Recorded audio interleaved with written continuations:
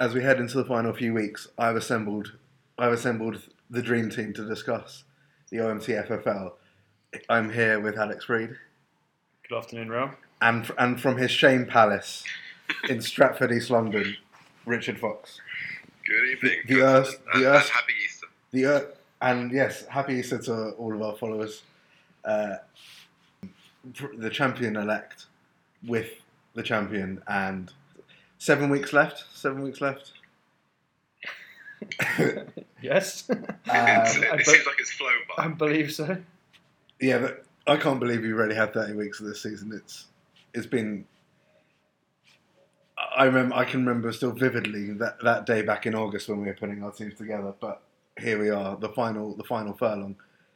Richard, I think on our last podcast, it was mentioned that your lead was unassailable, and there hasn't been much to change that opinion. Is the lead?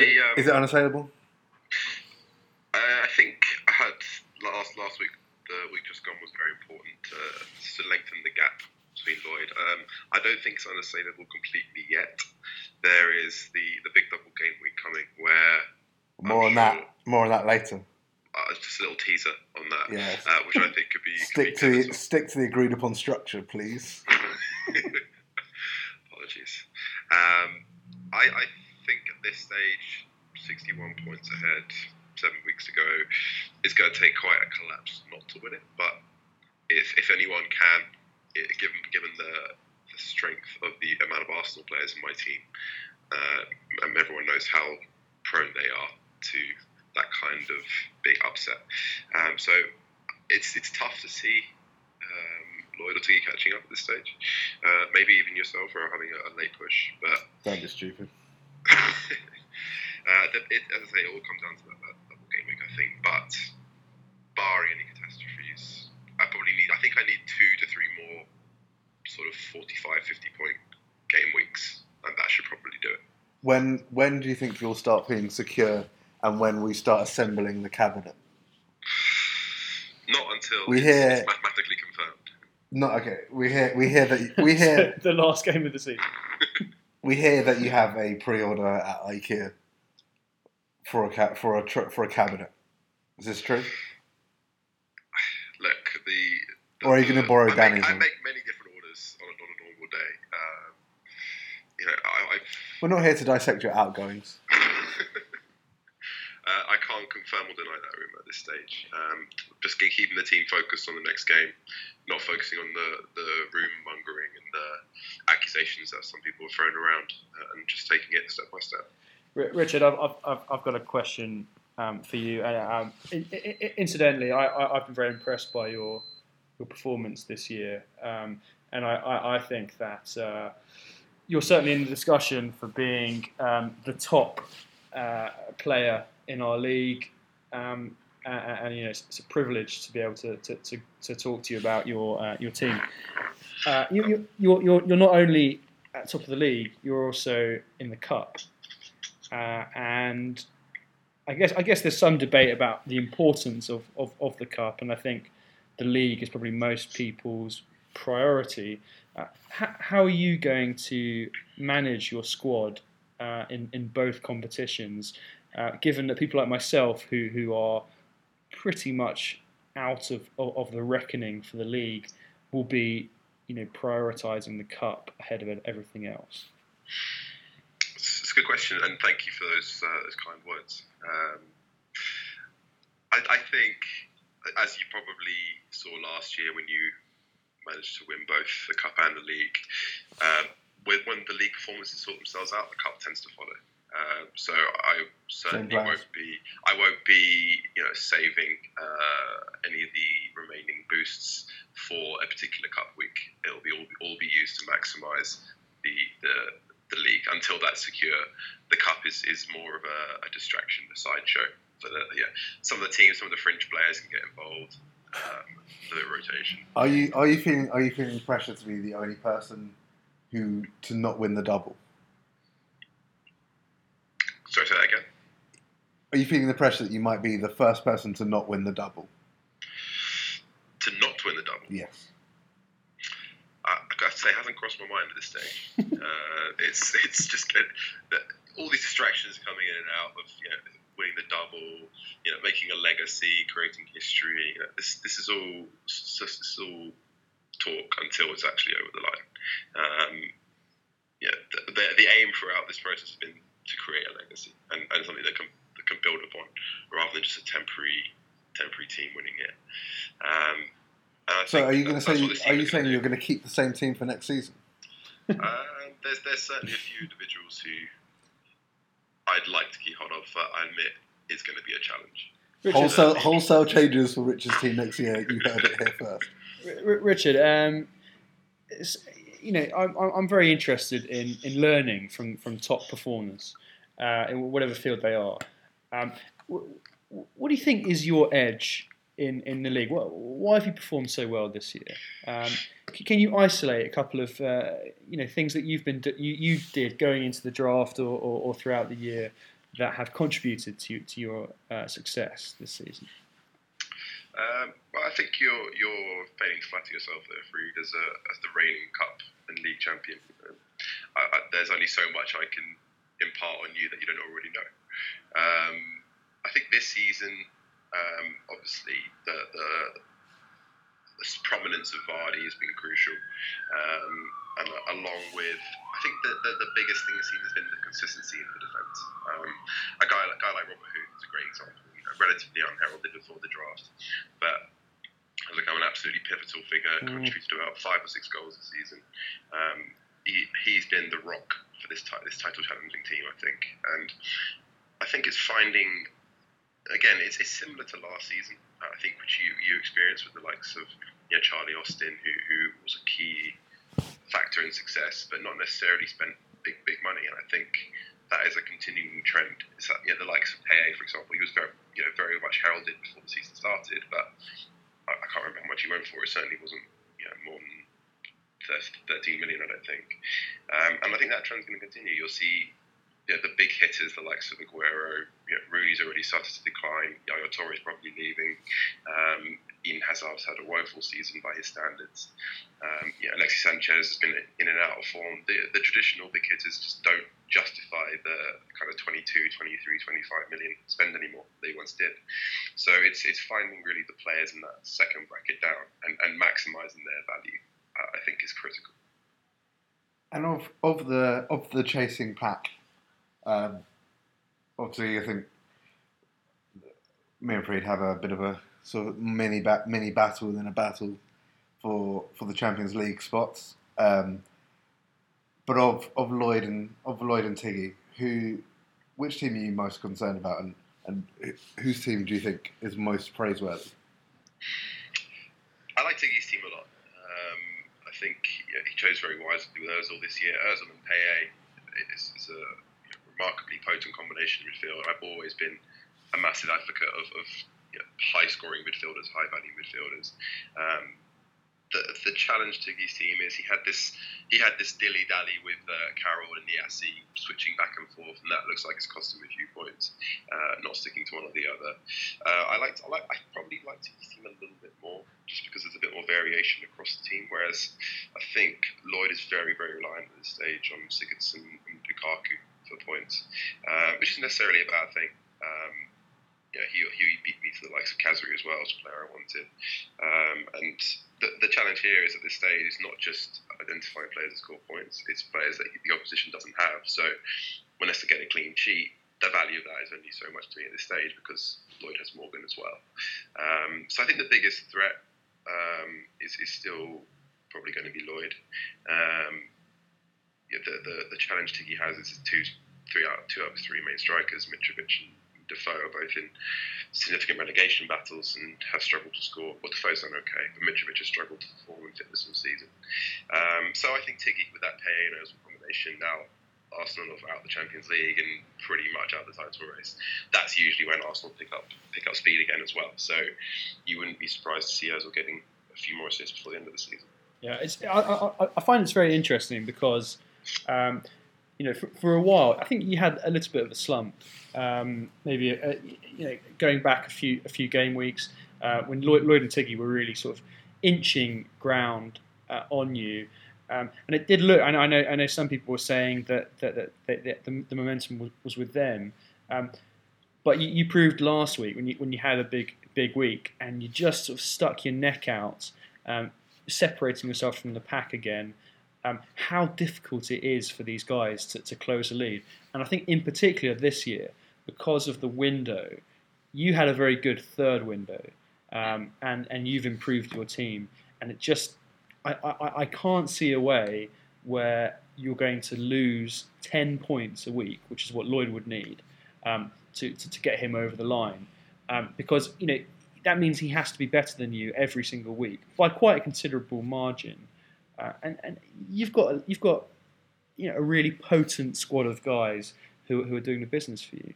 I think the biggest opportunity for Lloyd and Tiggy is that they have clear, well-defined captaincy material, which I don't have at this stage. Vardy's goals have dried up significantly in the last 2 months.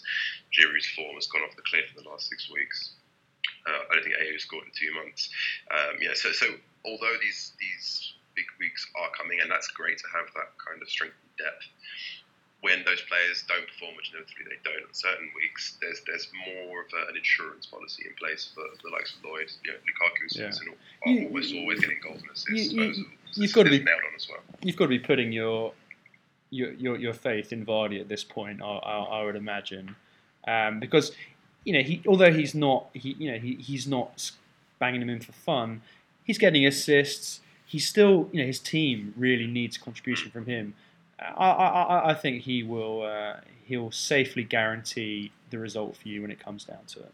But that was my thinking as well, and that's why I stuck with him. And what a fantastic goal he scored last night against Germany as well, which should do absolute wonders for his confidence. I agree. I mean, 10 points a week every week is a big mountain, but it's by no means unachievable. And Freed, this is your sabbatical year, well documented sabbatical year, and it's. Are you feeling now? How are you feeling this year? Well, a chance to reassess the market, reassess strategy. The thing from my side is, it's nice to be in the mix, fourth or fifth. I'm sure I'll end up top 5 at the very least. That massages the figures a little bit because it's so reliant on Mahrez, and that's been something that I couldn't have predicted, that nobody would have predicted, and I think it has papered over the cracks in a strategy that I'm not sure was optimal, going forward. I will be changing things when it comes to next year's draft. I'm not so sure that the heavy hitter model is as outdated as Richard and many others think.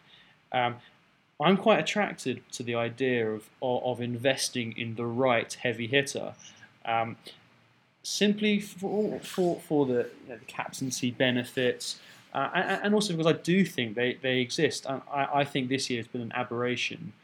Leicester and Spurs, being the top teams in the table, are not representative of where the strength lies in the league from a fantasy perspective.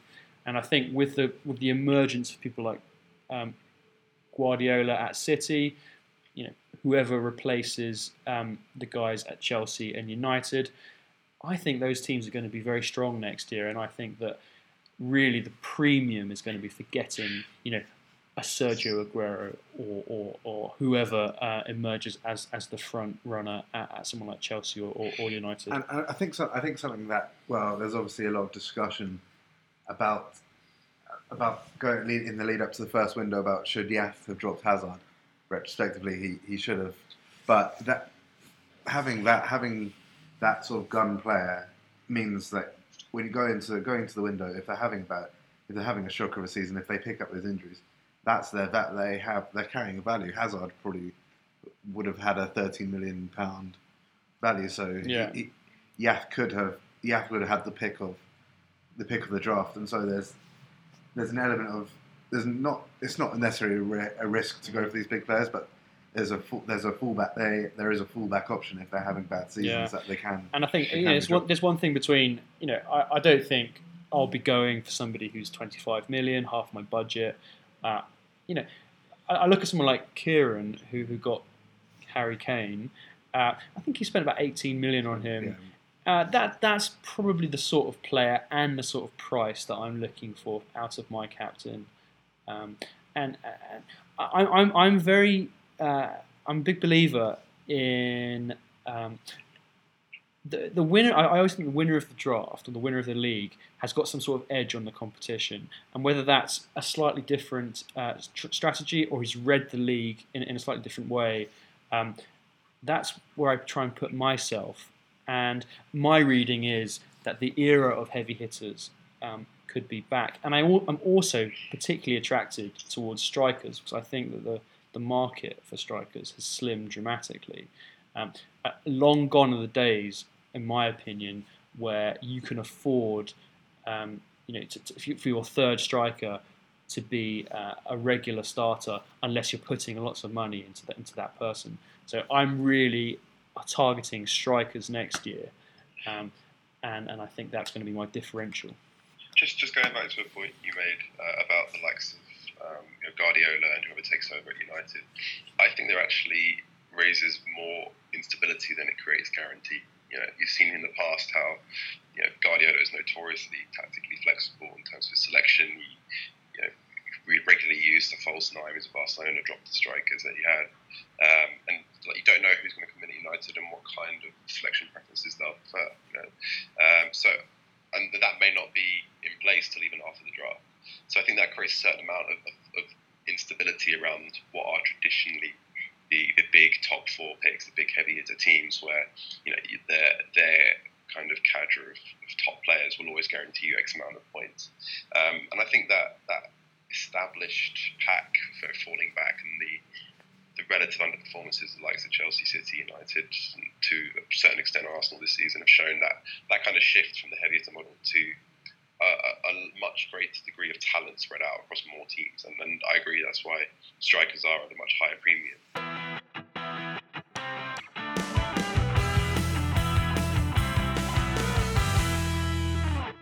So you alluded to it earlier. There's an elephant in the room. It's game week 34, just around the corner. The big double game week. I think there's going to be a lot of hype going into it. I think we've got double game weeks for Liverpool, United, and we've got a few other teams who are going to be. Do Arsenal have a double? Yeah, Arsenal double game week. So there's some big selection. There are some big selection choices, and that could be a swing week.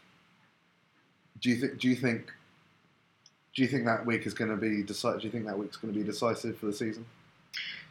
It's going to be more bust, I think, certainly for the teams with places to play for and cup games still to play for. I would expect Lloyd to go big with a double captain when Everton's double game week comes in for Lukaku. Similarly for Tiggy, double captain for Rosa when Arsenal's comes in. It's going to be significant. If say it's not unfeasible for the likes of Lukaku to get 4 goals in those 2 games. I'm looking at the fixtures now. It's against Watford and Crystal Palace. Particularly Palace, very, very poor defence at the moment. 3 or 4 goals plus bonus points in both games. You're looking at potentially 40 point, maybe 50 point, even more than that from one player, and that's why it can be so pivotal, I think. I would expect both of them to go very, very big on those game weeks, and that will be pivotal. It's really whether this kind of comes back to my foolhardiness in using up that triple captaincy earlier in the season when Giroud was in better form. I think it's going to be crucial. But I think nothing will be held back over those 2 weeks. Yeah, so it's very interesting. I was quite surprised to see you use your triple captaincy earlier in the season. Can you give us an insight into why you decided to expend it at that point?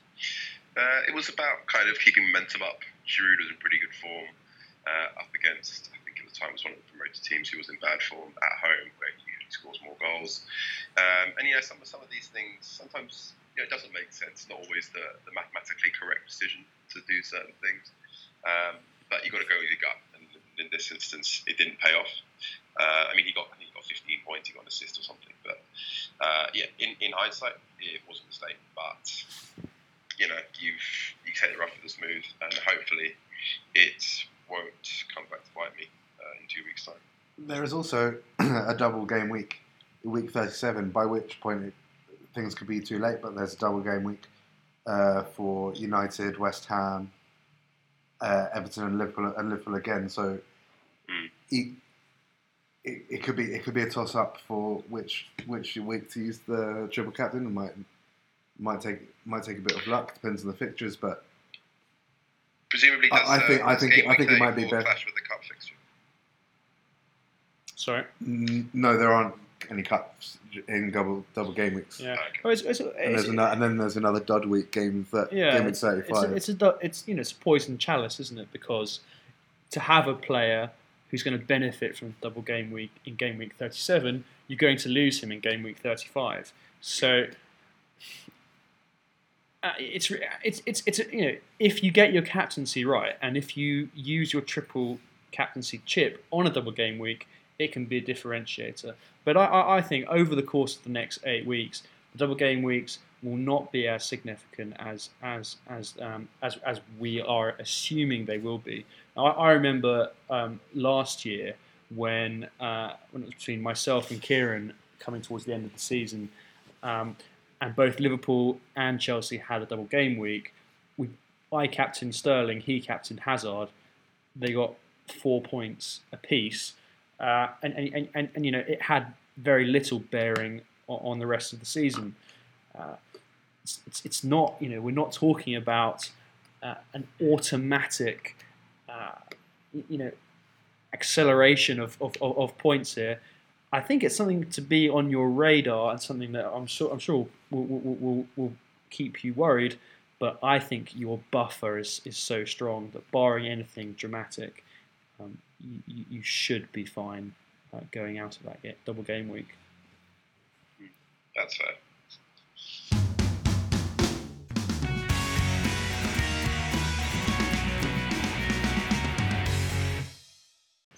As a fluid organisation, always looking for the next enhancement. This is the first year of the window. I think we can agree to a certain extent that.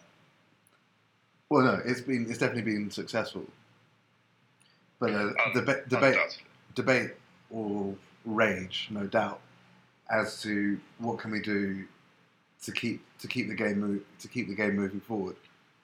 I think the transfer window has been successful in 2 ways. One, it definitely adds a kind of an extra tactical layer to things, and I think the silent auction format is.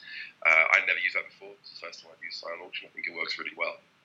It really requires a good deal of risk and reward. Do you gamble and go for a first pick with a highly rated but highly sought after player, or do you try and position a player that's perhaps less on everyone's radar and go for that first to increase your chances of picking him up? I do think from an organisational standpoint we could probably limit it to 2 windows rather than 3. And the third point is I think it's great for keeping interest and involvement in the league up, because previously when players were teams were crippled by suspensions, injuries and so forth, you got the sense that some managers found it hard to continue investing their time when there was zero hope of them getting out of a situation with 6-7 players on the sideline. So I think it's definitely been a success. I think you nailed it with your first point, being that I think one of the great points about the silent auction is that it almost demands that almost every player has a different strategy, and that is something that really appetizes someone like me who's into the strategic aspects of things, and it really has sort of brought a new dimension to the way that we approach the creation of our teams. I said it before, and I sort of hinted at it on the group chat. I'm obviously somebody who takes this organisation quite seriously. We all know who are the ones who also take it seriously. But I'm very conscious that it should still be an activity that people who don't take it seriously can get something out of, and can still be sort of a valued member of the league. I think on balance the window has been good, and it doesn't require those who don't want to participate to participate to a tremendous degree. But I would seek to sort of close the drawbridge from here, because I think we could be getting to the point where it is becoming too much and is demanding time from some people in our group. And I'm not saying that we should sort of be we shouldn't bring ourselves down to the lowest common denominator.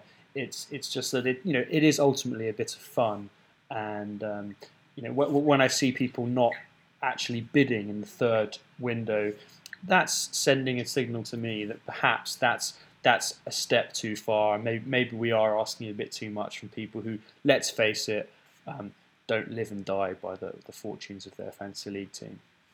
Could we put that quote, "Fantasy league is just a bit of fun," on some sort of plaque to put outside your office? Well, because I think it's been great. It's really been a boost for the podcast. I mean, I'm getting emails from as far-flung places as Russia. So, email, right? Huh? Are you on email? Yeah, you simply have to be on email. If you have any suggestions for the league, obviously the executive board will be taking them. If you email omtffl@gmail.com with any suggestions that you might have for how the organisation can improve, that will be put forward at the annual round table. Yeah, and one of the great things about the window for me has been it has really reinvigorated me for the draft. I'm really looking forward to that day in August. It's just around the corner. It's only a couple of months away, and I think every year it seems to be more exciting. It matters more. I think having a great winner this year, it's been a really top competition this year. I've enjoyed my time off. It was hard being at the coalface for a couple of years. I'm really looking forward to getting my teeth stuck into it again. I think the quality in the league now is of such a quality, and I actually think that we're at a point now where if somebody was to join our league afresh, having no experience with this style of fantasy league, they'd be at a serious disadvantage, and it would take them quite a long time to get up to pace. But which brings me to Tiggy, who we've touched on. Really great to see him really sort of rise to the challenge. He's had a lot of time around the league, and now he's really proven himself. Maybe next year is his year to kick on and win the whole thing, if not this year. I think it's a real testament to our attitude to homegrown players. I think that's what we've seen in real life this year. Tottenham have, you look at their squad, it's homegrown talent. Yeah. That's what we want. It's people with youthful exuberance and enthusiasm, with an inkling of talent, and they've shown. I think he's shown promise in the years before. He hasn't even finished bottom when he's picked up. When he's just been playing, getting the feelers out. But it's great to see, and I think it's been a good year for it's given Ollie a year off. He's going to have to come back. He's going to have to reassess and come back strong. He hasn't gone this long without winning a title. Mm. I think he could become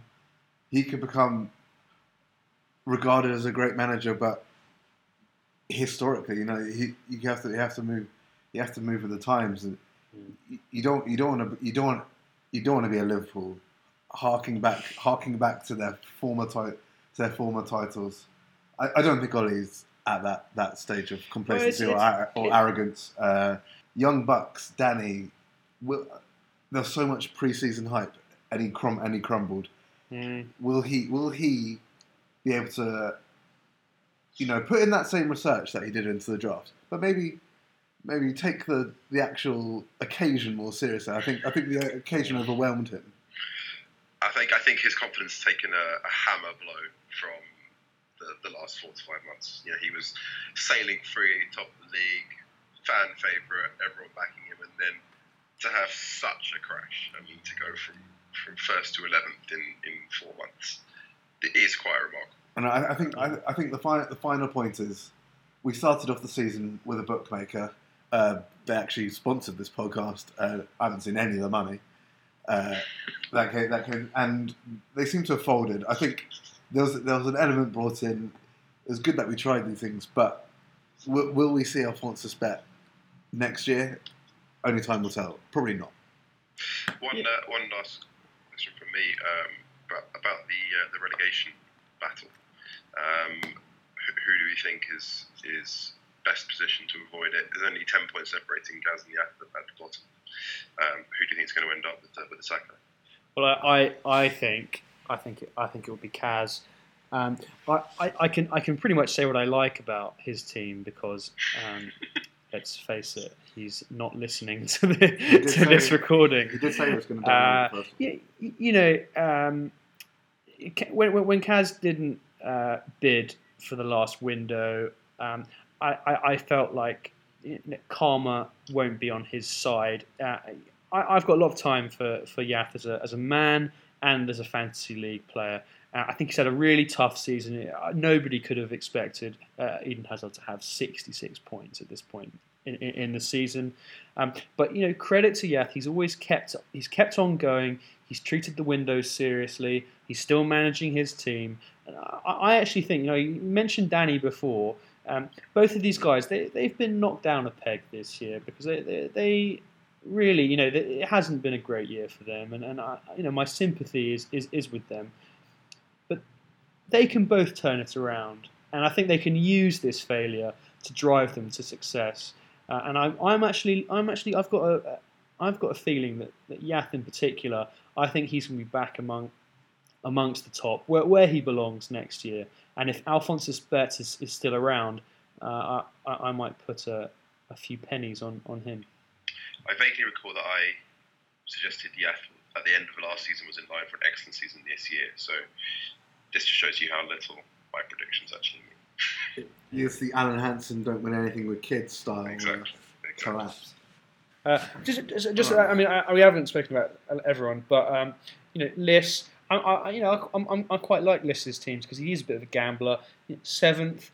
Let's see Liss really, really push for a title. I think what we're saying, there are a lot of snakes in the grass, and not everyone deserves their place at the top again. Some people will deserve to be in mid-table, and I'm hoping I can go back into the mid-table because it's been a bit stressful this year. The hope and the expectations just crippling.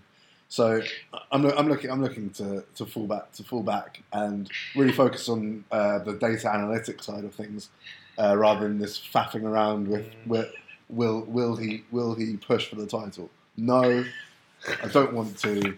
I'm not enjoying it. And I think going into the next year, that first window is so critical. I think a lot of the sides that really nailed the first window. Maybe it's just getting one big hitter. Otamendi, he's not been great, but he's been an upgrade over what he had before. And I think that first window. So I think we've got to look at. I think we'll have. I think this is a topic for another time. But a review of those players. I mean, Kevin De Bruyne, Martial. These were the marquee. These were the marquee signings, and it's going to be interesting to see. I think we've had the previous analysis, and I think where Yath had a disastrous one in terms of points, but we'll the final reckoning will show. The truth will out. Thanks very much to Richard. Hope you recover in time. Rise from the dead as is so appropriate for this weekend. Like a phoenix, I will rise again. Exactly. Good luck for the rest. Good luck for the rest of the season. I think it's really done. Yeah, and thanks, Rail, for this podcast. See you both at the end of season dinner, which is definitely happening. In the works. Is there a date set for that yet? Well, I don't want to bore all the podcast listeners with the date for this. That will be taken offline. Okay. Probably, we'll see. TBD. Okay. So from our new studio in Clapham, goodbye.